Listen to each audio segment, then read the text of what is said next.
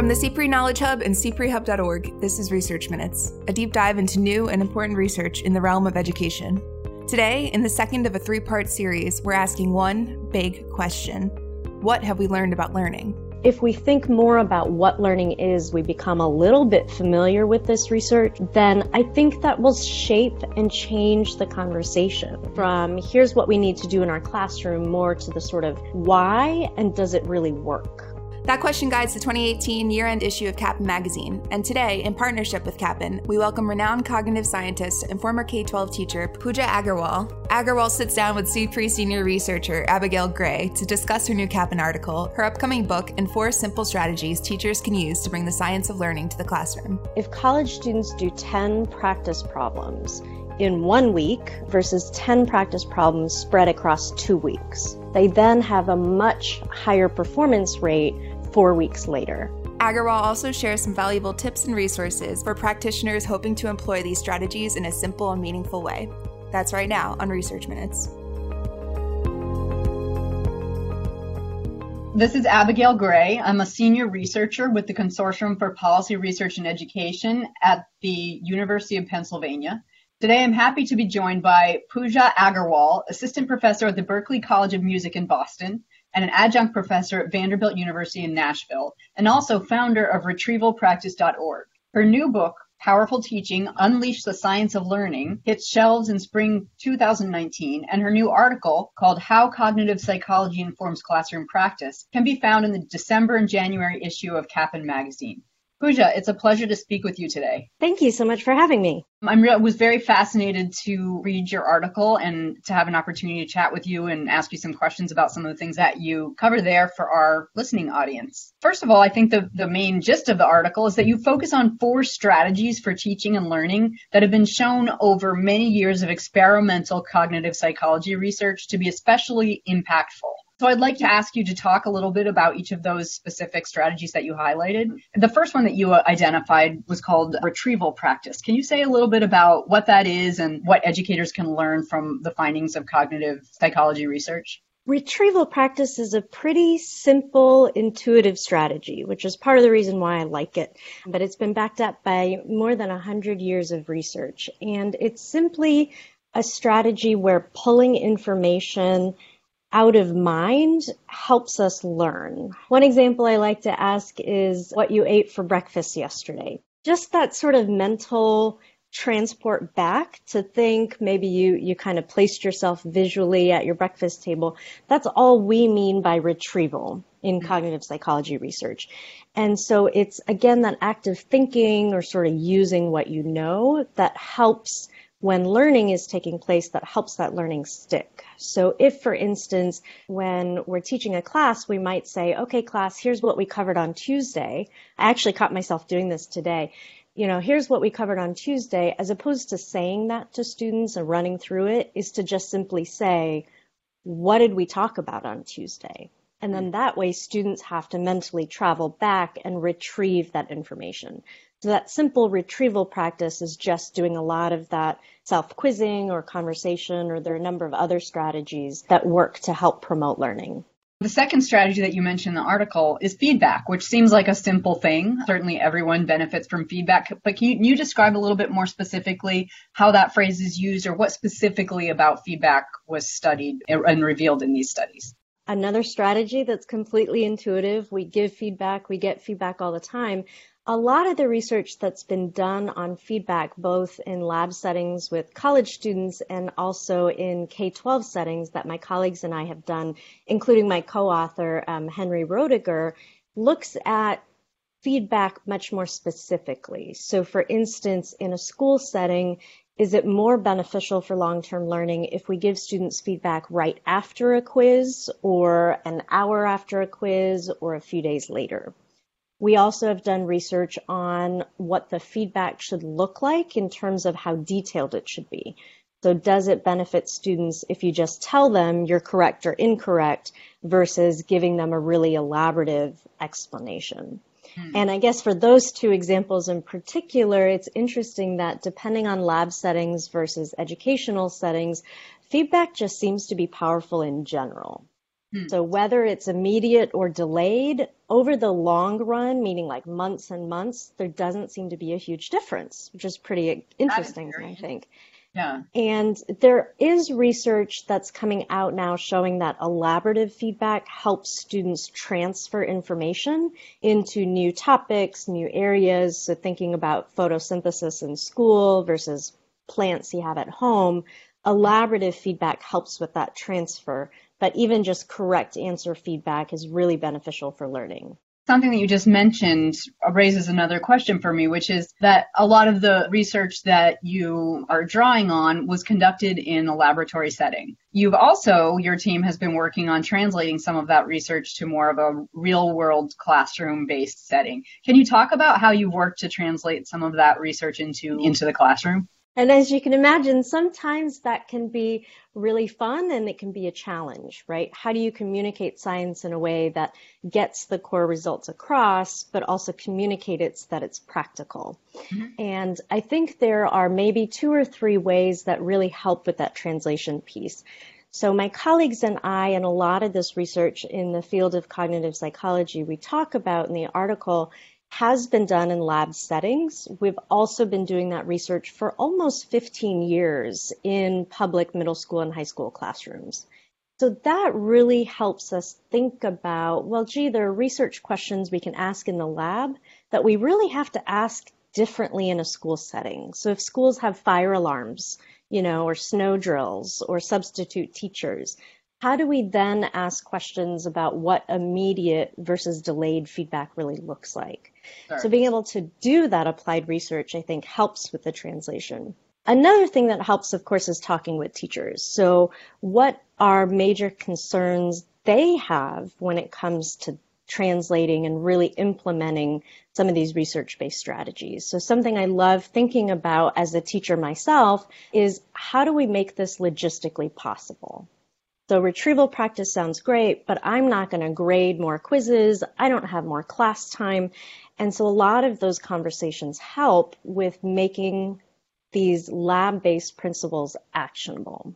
Mm-hmm, I'm sure. So, yeah. And so one example with retrieval practice that's really popular is what we scientifically call free recall. And a number of teachers are calling brain dumps, which is to just ask students, write down everything you can remember. Write down everything you know about ancient Egypt or what you remember from Tuesday or your breakfast from the past week. Right. And that can take a minute or less to just say, write down 2 things or write down 1 thing you remember. And that's a form of retrieval practice that doesn't even require grading or collecting papers, but it comes back to that translation piece of we've done that research in labs, we've done that research in classrooms, and it meets and addresses practical concerns that teachers have on the classroom. Just to get back to some of those strategies, I think there were 2 more that I wanted to ask you a couple of questions about. The third one you mentioned, so first was retrieval practice, which you were just talking about. Secondly was feedback. And then the third was what you call spaced practice. Can you tell us a little bit about what that means? Spaced practice, again, completely intuitive, but has a lot of research behind it, is where if we space out our learning, it solidifies, makes it longer term, helps it stick. For instance, students cram for exams. I crammed when I was in college and high school. You probably crammed, Abby. We all cram. And the reason we do it is because we know it works. We can get good grades on an exam if we pull an all-nighter and we cram. But then very quickly, that information just sort of poofs. It disappears. It leaks out of our brains. It's just gone. And what spacing is as a strategy is to simply space things out. So, for example, I teach science to musicians at the Berklee College of Music, and they can kind of cram for a performance, but they really have to space it out. It's not quite the same, right? Exactly. And so when it comes to more academic kinds of settings, even there's research by a colleague, Doug Rohrer, that I love, looking at simply if college students do 10 practice problems in 1 week on math permutations, if they do those 10 practice problems in 1 week versus 10 practice problems spread across 2 weeks. So you're looking at the exact same amount of content, same amount of time spent on it, you're just spacing it out. And when students space out those practice problems, they then have a much higher performance rate on math problems down the road, 4 weeks later. Very interesting. Well, the final strategy that you mentioned is one that I think folks may be less familiar with, and that is what you refer to as interleaving. Can you describe what you mean by that and how that is relevant in terms of instruction and both teaching and learning? Interleaving, you're right, is one of those maybe less intuitive ones, or at least maybe by the name, not so much. And the basic gist is that mixing things up helps us learn. The important part of interleaving is mixing up similar things. So if, for instance, you're trying to learn, a student is trying to study for biology and then history, and then they do their math homework, and then they go back to biology, that sort of mixing up isn't really interleaving in a way that it doesn't necessarily benefit learning. What benefits learning when it comes to interleaving is mixing up very similar topics. So in a very simplistic example, if students are learning how to complete addition problems, subtraction problems, division problems, if they just know that they're going to have 10 addition, 10 subtraction, 10 division, let's say they're all word problems, a student can just kind of read the numbers. Right, it eliminates that problem-solving component. Exactly. And so with interleaving, if it's all jumbled up, then students have to think, okay, what strategy do I need to use? Is this an addition problem or is it a division problem? Another example from sort of a non-academic setting that I like from my colleagues is about baseball. So if a batter is practicing, they know they're going to get fastballs and then curveballs and then changeups or slow pitches. Then they can just kind of know, here's how I need to bat. But if a batter literally doesn't know what's coming at them, if it's all interleaved and mixed up, suddenly they have to now think, what should I be interleaving?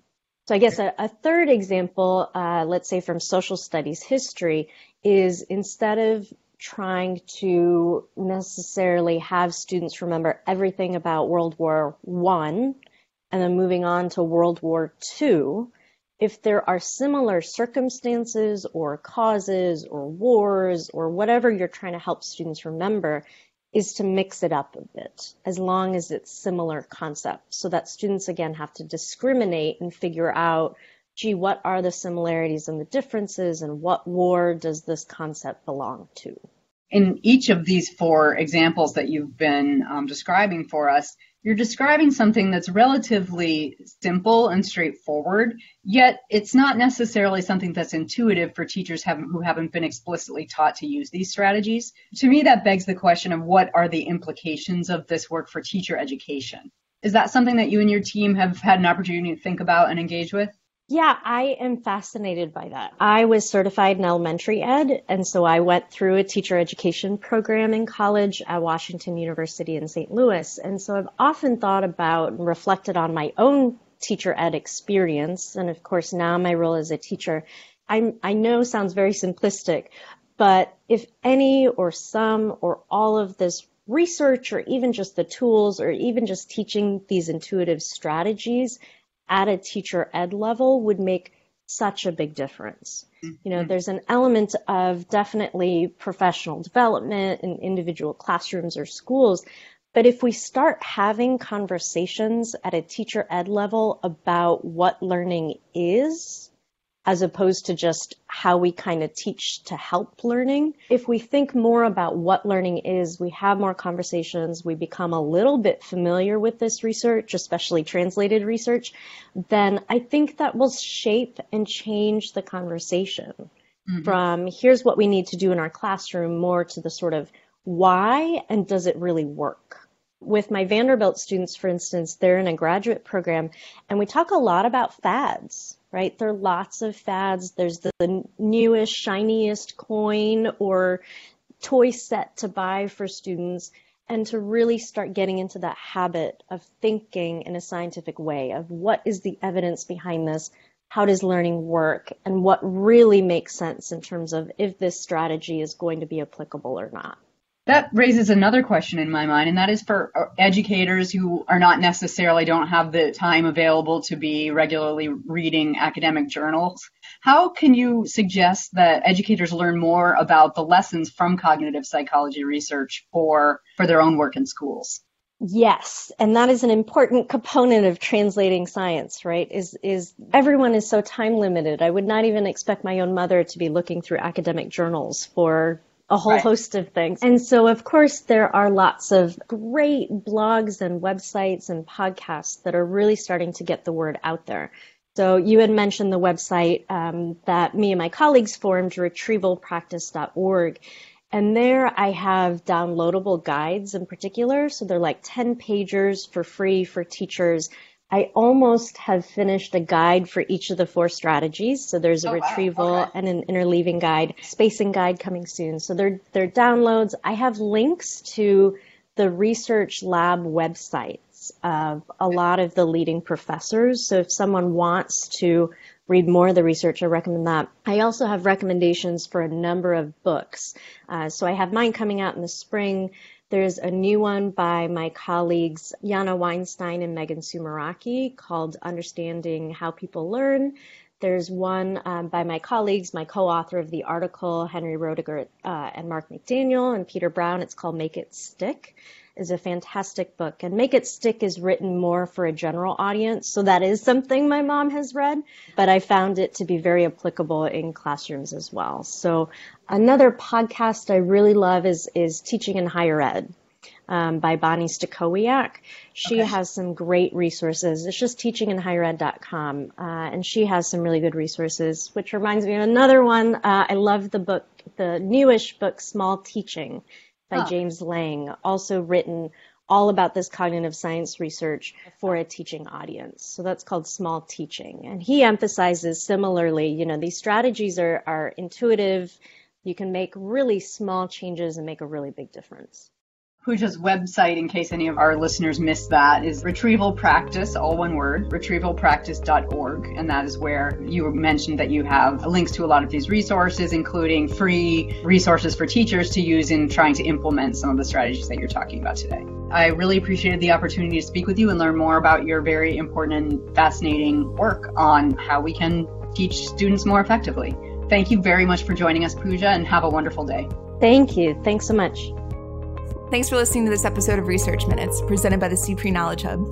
To learn more about today's topic, pick up the 2018 year-end issue of Kaplan Magazine, titled What We've Learned About Learning, now available in print and online at kaplanonline.org. For more episodes of this podcast or to subscribe to the series, visit us at cprehub.org. That's cprehub.org. To share your thoughts on today's episode or suggest future topics, follow us on Twitter at cprehub. We look forward to you joining the conversation.